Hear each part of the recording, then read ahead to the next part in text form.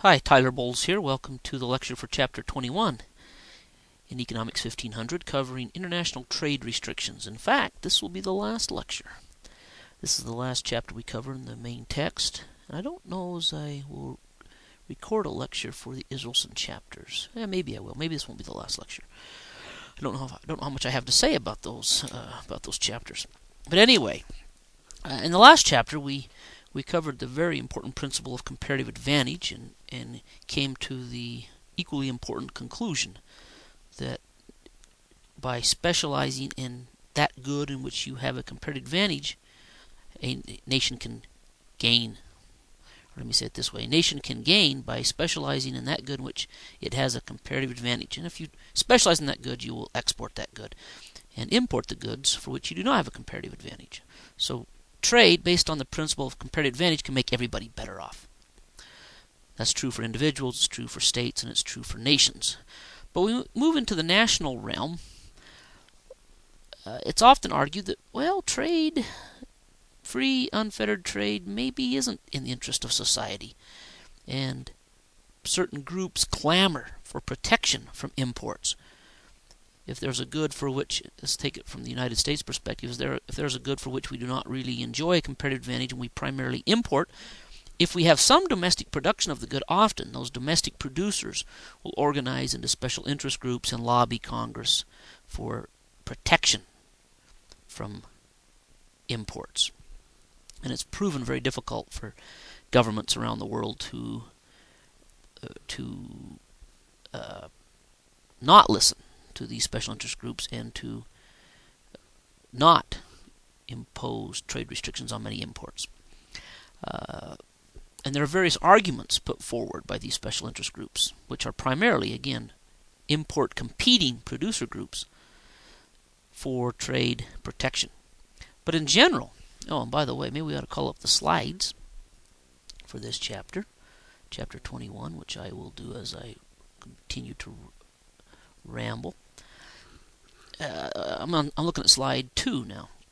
The general effect of protection from imports is to raise the price of the import good. Say it's sugar. Say in the United States we have some sugar production, but we also import a lot of sugar, and the domestic sugar beet producers and sugar cane producers lobby Congress, and they impose trade restrictions on sugar. What that means is it limits imports of sugar. That'll drive the domestic price of sugar up, and so all consumers of sugar will be hurt.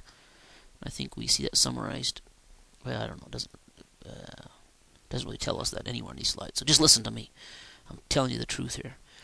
Import protection, whether it comes in the form of tariffs or quotas, which we'll talk about here in a minute, will increase the price of the good. And it'll hurt all the consumers of that good. And there in the United States, of course, are millions of sugar consumers. Sugar's in much of what we consume. So it'll hurt lots of consumers. Not a lot each individually, but overall, in aggregate, it'll hurt many consumers. So in aggregate, the loss to society is great.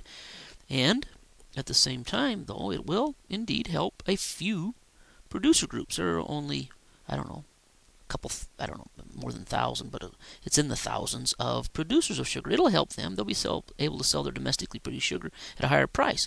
But overall, the loss to all of the consumers will far exceed the benefits to the few producers. In fact, there's no slide on this, but if you have your book, turn to Table 1 as I grab my book. Table 1 on page 496, I think. And it shows the common metric is dollars, the cost to consumers in millions of dollars. And it does this for two countries. It does it for Japan. It's showing the impact on Japan of Japanese restrictions on imports of certain products, and it also shows it for the United States. Let's look at it for the United States, textiles and light industry. So textiles, that's like clothes. We know we import lots of textiles from China and other Asian countries and Mexico. So we see that the cost to consumers in millions of dollars is 26,000 million. So that's 26 billion. The benefit to producers is only 12 billion. So the cost to consumers is more than twice the benefit to producers. And in terms of jobs saved, it costs $148,000 per job saved in the U.S. textile industry, and that's actually the lowest one. As I look here for United States, in the food and beverage industry, it costs $488,000 per job saved. Well, you see that in this table 1 on page 496, the cost to consumers in total far exceeds the gains to producers. Although it's important to note that the reason import protection, tariffs and quotas are politically feasible is because the gain to producers, although in aggregate rather small, to each individual producer is quite large. And although the cost to consumers in aggregate are quite large, the cost to each individual consumer is quite small. Many of you don't even know you pay more for sugar because of import restrictions on sugar. I'll tell you though, sugar beet farmers are well aware of the fact that they receive higher price for sugar because of protection from imported sugar. Well, notwithstanding, again, that trade restrictions in general are bad for society, because they're good for certain groups, these groups argue for trade protection, and they put forward various arguments for protection, which we see summarized here in slide 3. And we'll go through each of these individually. I'll just we'll go through them. Here you see a summary of them. Let's just go through them individually. Slide 4, creation of domestic jobs. Well, there's no economic theory, or there's no empirical evidence to suggest that restricting trade will increase the total number of jobs. It'll just cause the structure of jobs to change. In other words, if we impose restrictions on sugar, that may protect some jobs in the domestic sugar industry, but it'll destroy jobs in other industries. If we're paying more for sugar, you and I are paying more for sugar, we have less income to purchase other goods, and so there will be less employment in other areas. And another way of looking at it, if we restrict imports of sugar, then foreign sugar producers will have less income with which to buy our export goods. So the creation of domestic jobs argument holds no water. It's an empty argument. Second argument is that, and you hear this often currently, particularly with respect to China, and other nations from the U.S. perspective, say, well, we need to have fair trade. I'm not in favor of free trade, you hear people say, but I am in favor of fair trade. We can't have free trade because nobody plays fair. So we just have to have fair trade. Or as the slide here calls it, a level playing field. If Japan is, for example, engaging in some activity which is not allowing U.S. goods into Japan, you'll hear people say, well, they're not playing fair, so we ought to not allow Japanese imports into the United States. Or you'll hear it argued that we need tariff protection or import protection to level the playing field, in the sense that we have to protect ourselves from low-wage countries, which doesn't make any sense at all. That's the whole idea of comparative advantage, is that nations, maybe because of, and it's not just, by the way, low wages that drive trade, that as we discussed in the last chapter, were the sources of comparative advantage. Low wages weren't one of them. But if a nation has an abundance of labor, remember back in chapter 20, based on the factor abundance theory, they may have a comparative advantage in labor-intensive goods. And wages may be low in that labor-abundant country. But that forms the basis for trade. So to say that we need trade restrictions to protect us from low-wage countries is saying, well, we don't want to trade based on comparative advantage.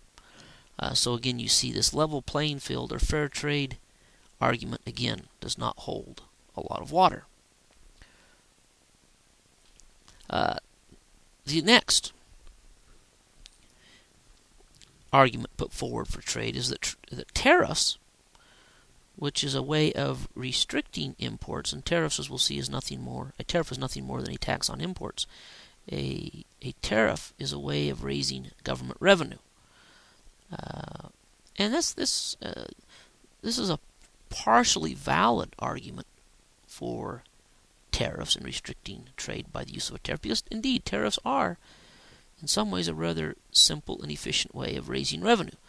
But for an industrial country like the United States, which has other efficient means of raising revenue that do not distort trade, then this argument is not particularly valid. Now, for some developing countries who do not have the institutional setup to tax income or tax sales or tax property, then perhaps taxing imports might be a reasonable way of raising revenue. In fact, in the early days of the U.S., that is the primary way that the U.S. government funded itself, is through taxing imports. Well, next is the national defense argument. Again, there may be some partial, there's maybe a partial validity to this argument based on the notion that we do not want to become dependent upon a foreign nation for a good that is necessary in time of war. For example, the book talks about shipbuilding. The United States does not apparently have a comparative advantage in shipbuilding. If free market forces were allowed to prevail, we would import ships and not have any domestic capacity to produce ships. Well, ships are important, an important military good, and maybe we ought to protect the domestic shipbuilding industry, and that will allow us to build our own military ships in time of war. And indeed we do that with shipbuilding in the United States. But again, you could also argue that, well, maybe we just need to buy our ships, and it doesn't make a lot of sense, buy ships and have them in storage, but the technology is changing so much that again, maybe there is a national defense. Maybe there's some validity to this argument of maintaining some domestic productive capacity in certain strategic goods. But you also could ask the question, which is safer, a world in which nations are integrated with trade, through trade, or a world of nations that are not particularly integrated and do not have a lot of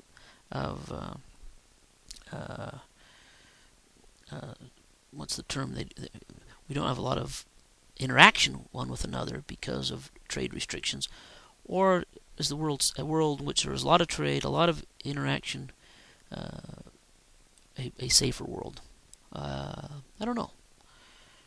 When Japan depends upon the United States for markets, would Pearl Harbor have happened when if that were the case in 1941? Yeah, I don't know. Something to think about.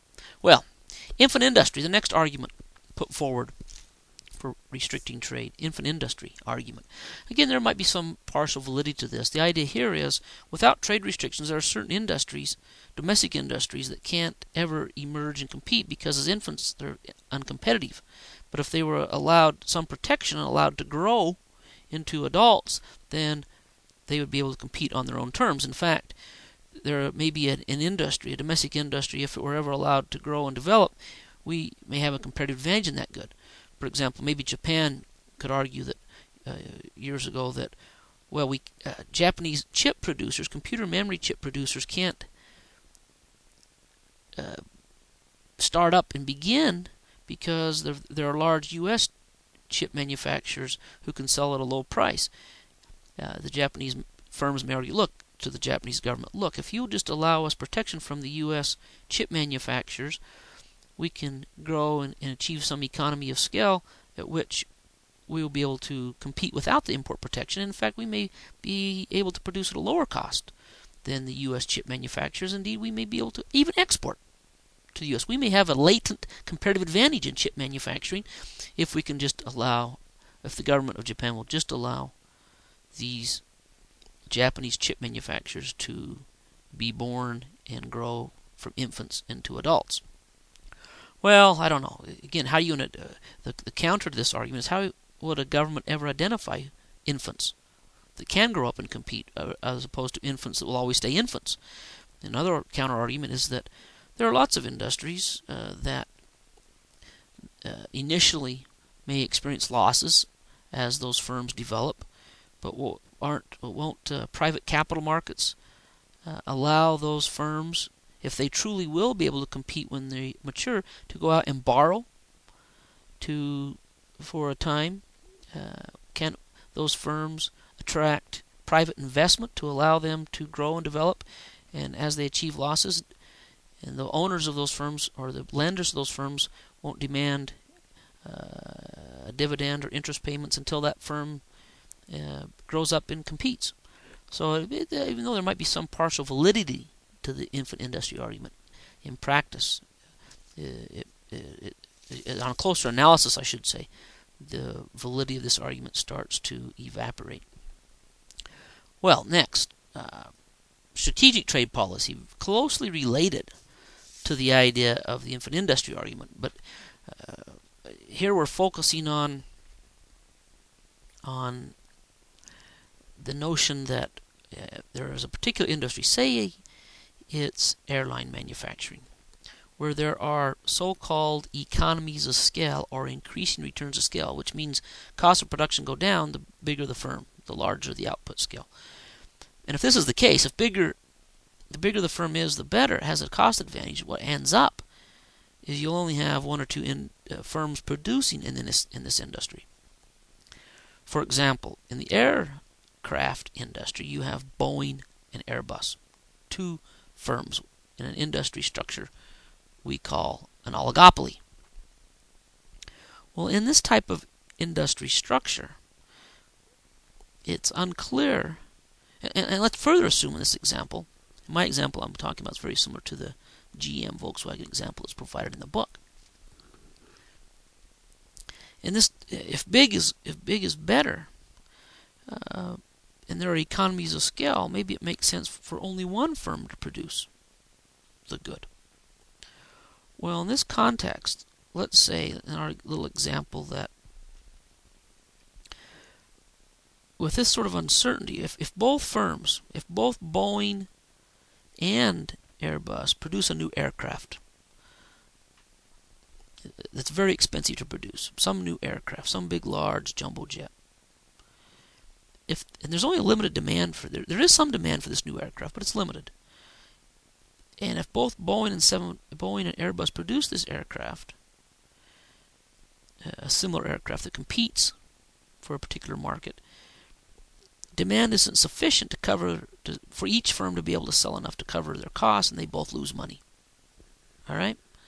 If one firm produces, they can achieve economies of scale such that if they sell and supply the complete market, the one firm will make money. So if both firms produce the new aircraft and sell it, they both lose because there's just not enough demand, there's not enough market for both of them to split profitably. But if one firm produces, then that firm can make money. Well, so there's some uncertainty here. If both firms are sitting there thinking to themselves, shall we build a new aircraft or shall we not? Boeing's sitting there, well, if we build a new aircraft and Airbus does as well, then we're going to lose money. And Airbus is sitting over there in the same position. If we build the aircraft and Boeing does as well, then we both lose money. So they may just both sit there on their hands, neither one of them build the aircraft, when in fact the world as a whole would be better with the aircraft, and indeed if one firm built the aircraft, that firm would profit. Well, into this context, it makes sense perhaps for the government of one of the nations to come in and say, look, we'll subsidize you. Even if maybe the U.S. government comes in and tells Boeing, even if you produce Boeing and Airbus does as well and you lose money, we'll cover your loss. Well, if that's the case, see how that changes the result. So now Boeing knows that even if they produce... Nope, hang on, my phone's ringing. I think it'll quit. Just hang on a second. That's actually my fax machine that's ringing, so it'll only ring a few times. Then it'll quit, and I apologize. Well, see how that affects the game. So Boeing, they know if they produce, and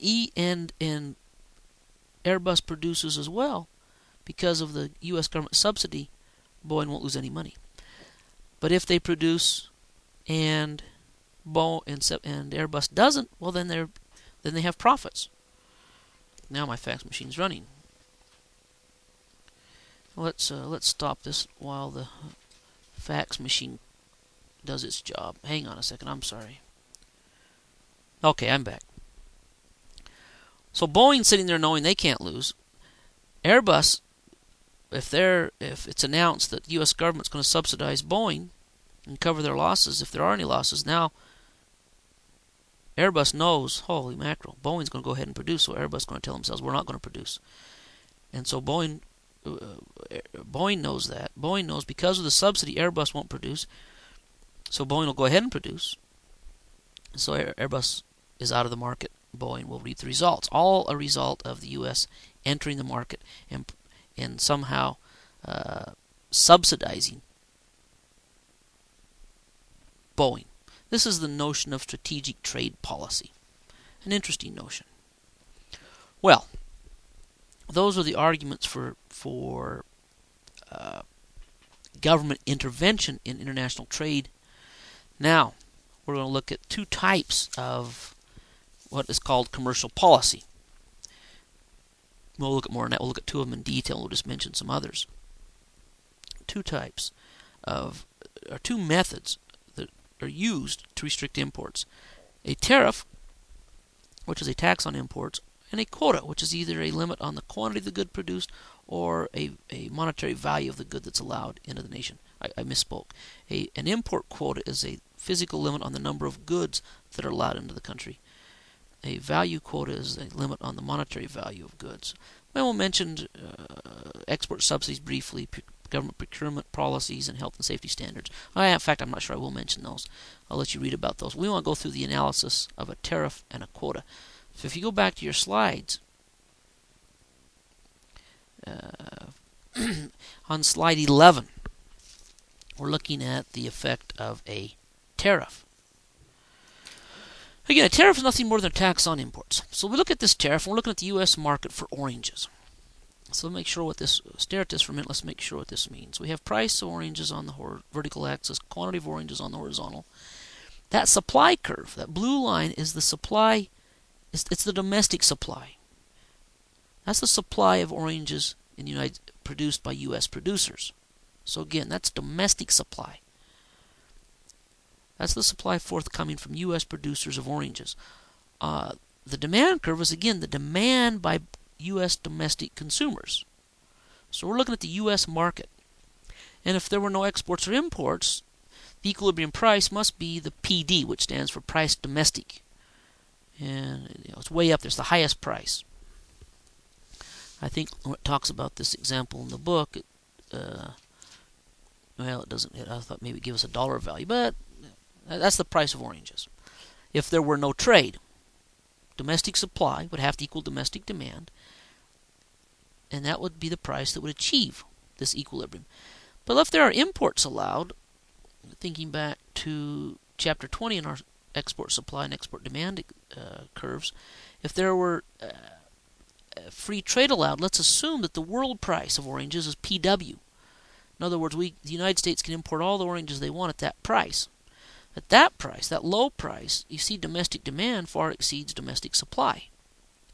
And imports equal the difference between Q2 and Q1. That's what is labeled here as the free trade imports. Q2 minus Q1. And looks like domestic producers only have about 15% of the market. Q1 only makes up about 15% of the total represented by Q2. And so domestic producers of orange, they're not very happy about this. They'd like to sell more oranges and perhaps sell them at a higher price, but they can't compete with these cheap foreign oranges. So they lobby Congress, and Congress imposes a tariff equal to the distance between PW and PW plus T. That vertical distance on the vertical axis shows us the effect of the tariff. It raises the price of oranges in the domestic market. There's a lot of intuition here. If you put a tax on oranges coming into the country, it looks like in this case it raises the price of the oranges by about 25%. Well, but yeah, 30%. If there's a tax on oranges, when they come into the market, that'll drive the price of oranges up to domestic consumers.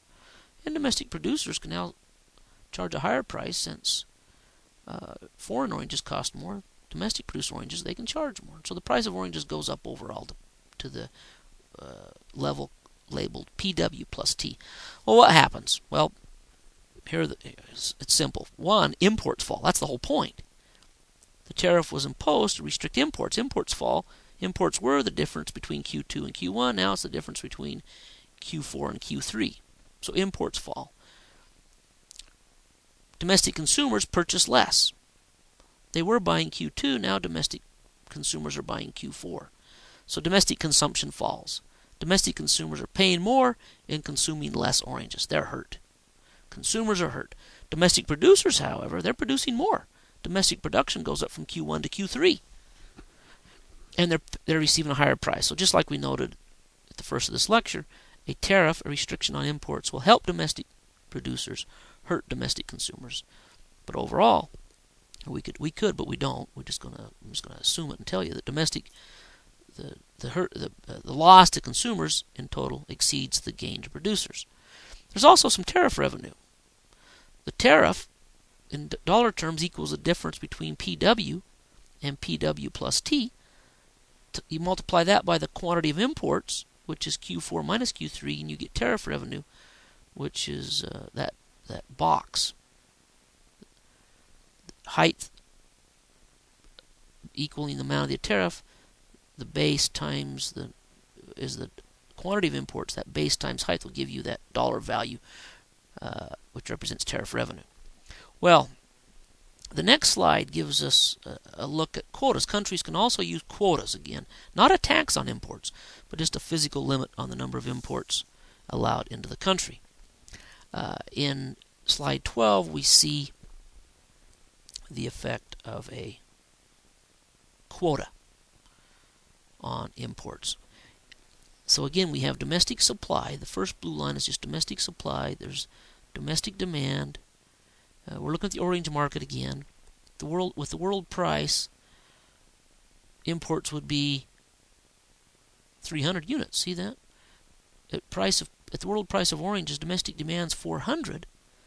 Domestic supply is 100, so imports with free trade would be 300 tons of oranges. Let's say there's an import quota of 100 tons. So now the effective supply curve becomes domestic supply plus the 100-ton quota. That's what the dashed blue line represents, is the total supply available in the U.S. market. Total supply has to equal domestic demand. That occurs at the price PQ. So the effect of the tariff is very similar to the effect of the quota. It reduces imports. Imports were 300 units. Now they're the quota amount of 100. And the price to domestic consumers goes up. Domestic consumption falls. Domestic consumers are paying more and consuming less oranges. Domestic producers, on the other hand, because of the artificially restricted quantity of imports, the price of oranges goes up domestically. So domestic producers are selling more at a higher price. Domestic production goes from 100 to 200. Well, what about any revenue to the government? In the case of the tariff, that is a tax on imports, the government derives some revenue. In the case of a quota, which is a physical limit on the volume of the good that's allowed into the country, there may not be any revenue. There certainly isn't any tariff revenue by definition. That is perhaps one difference between a tariff and a quota. The quota may not generate any revenue to the domestic government. Well, one last issue, and that is there's a little bit of analysis in Chapter 21 of the timely issue of preferential trade agreements. That is, nations, to some extent, to tie their own hands. That is, all nations, or I shouldn't say all nations, most political leaders recognize the benefits of free trade and the costs of imposing restrictions on imports. And therefore they have entered into agreements that limit their own ability to shoot themselves in the foot, so to speak, that limit their own ability to impose trade restrictions. That is, we enter into international trade agreements that promote free trade. Two types of these are free trade areas and customs unions. If you go to slide 13, it talks about free trade areas, and we all know a very well-known free trade agreement, that is the North American Free Trade Area. You can also have a customs union. Now the two differ. That is, a free trade area or a free trade agreement differs from a customs union in the following way. Both have free trade among the members of the agreement, among the member nations. That is, with a free trade area, as the name would imply, you have free trade among the members of the that have signed on to the agreement. With a customs union, same thing. You have free trade among the member nations. Now, with a customs union, however, you, as an additional element, adopt, that is, the nations that are members of the customs union adopt a common trade policy with respect to the rest of the world. That is, with a free trade area, nations do not adopt a common set of tariffs with respect to the rest of the world. For NAFTA, Mexico still has its own set of tariffs with other nations, independent from the tariff structure or the trade arrangements the United States has with other nations. The NAFTA is just simply a free trade area. That is, we have free trade among the North American countries. If we had a customs union with Mexico and Canada, we would not only have free trade among these three nations, we would also have a common set of trade restrictions and trade agreements with respect to other non-member nations. So that's the idea of a customs union. Now, the formation of a preferential trade agreement will cause both trade creation and it may cause trade diversion. And we look at the analysis of trade creation and trade diversion in slides 14 and 15. Trade diversion occurs when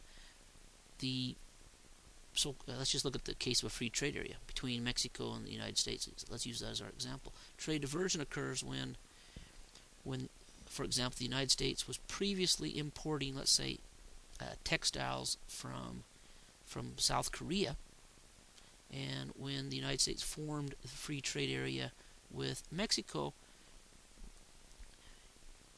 the United States would begin to import textiles from Mexico rather than South Korea. That is, the free trade area diverted trade away from South Korea to Mexico. Now, the trade creation part of it is that the free trade area would have created trade in textiles between Mexico and the United States. So, in some ways, these preferential trade agreements are bad in the sense that they may move trade away from a low-cost country to a higher-cost country.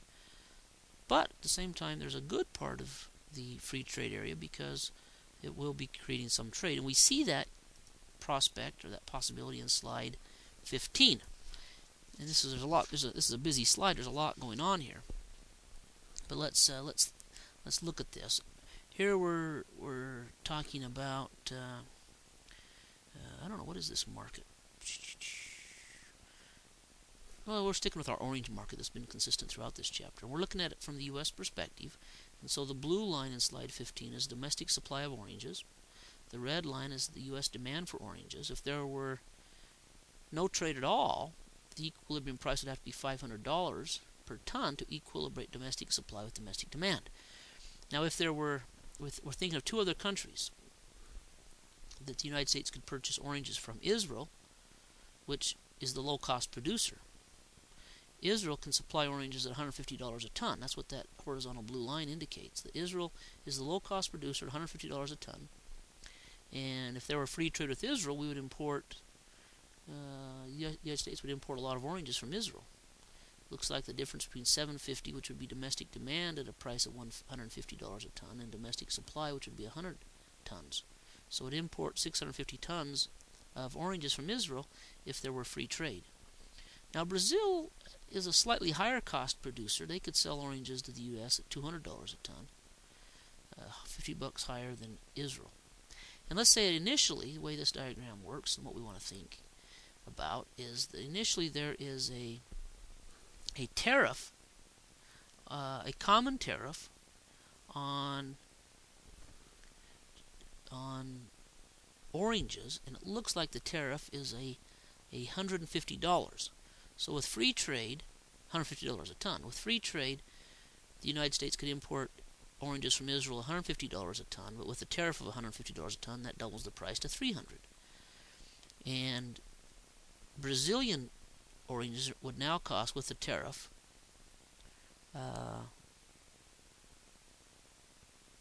it's a percentage tariff.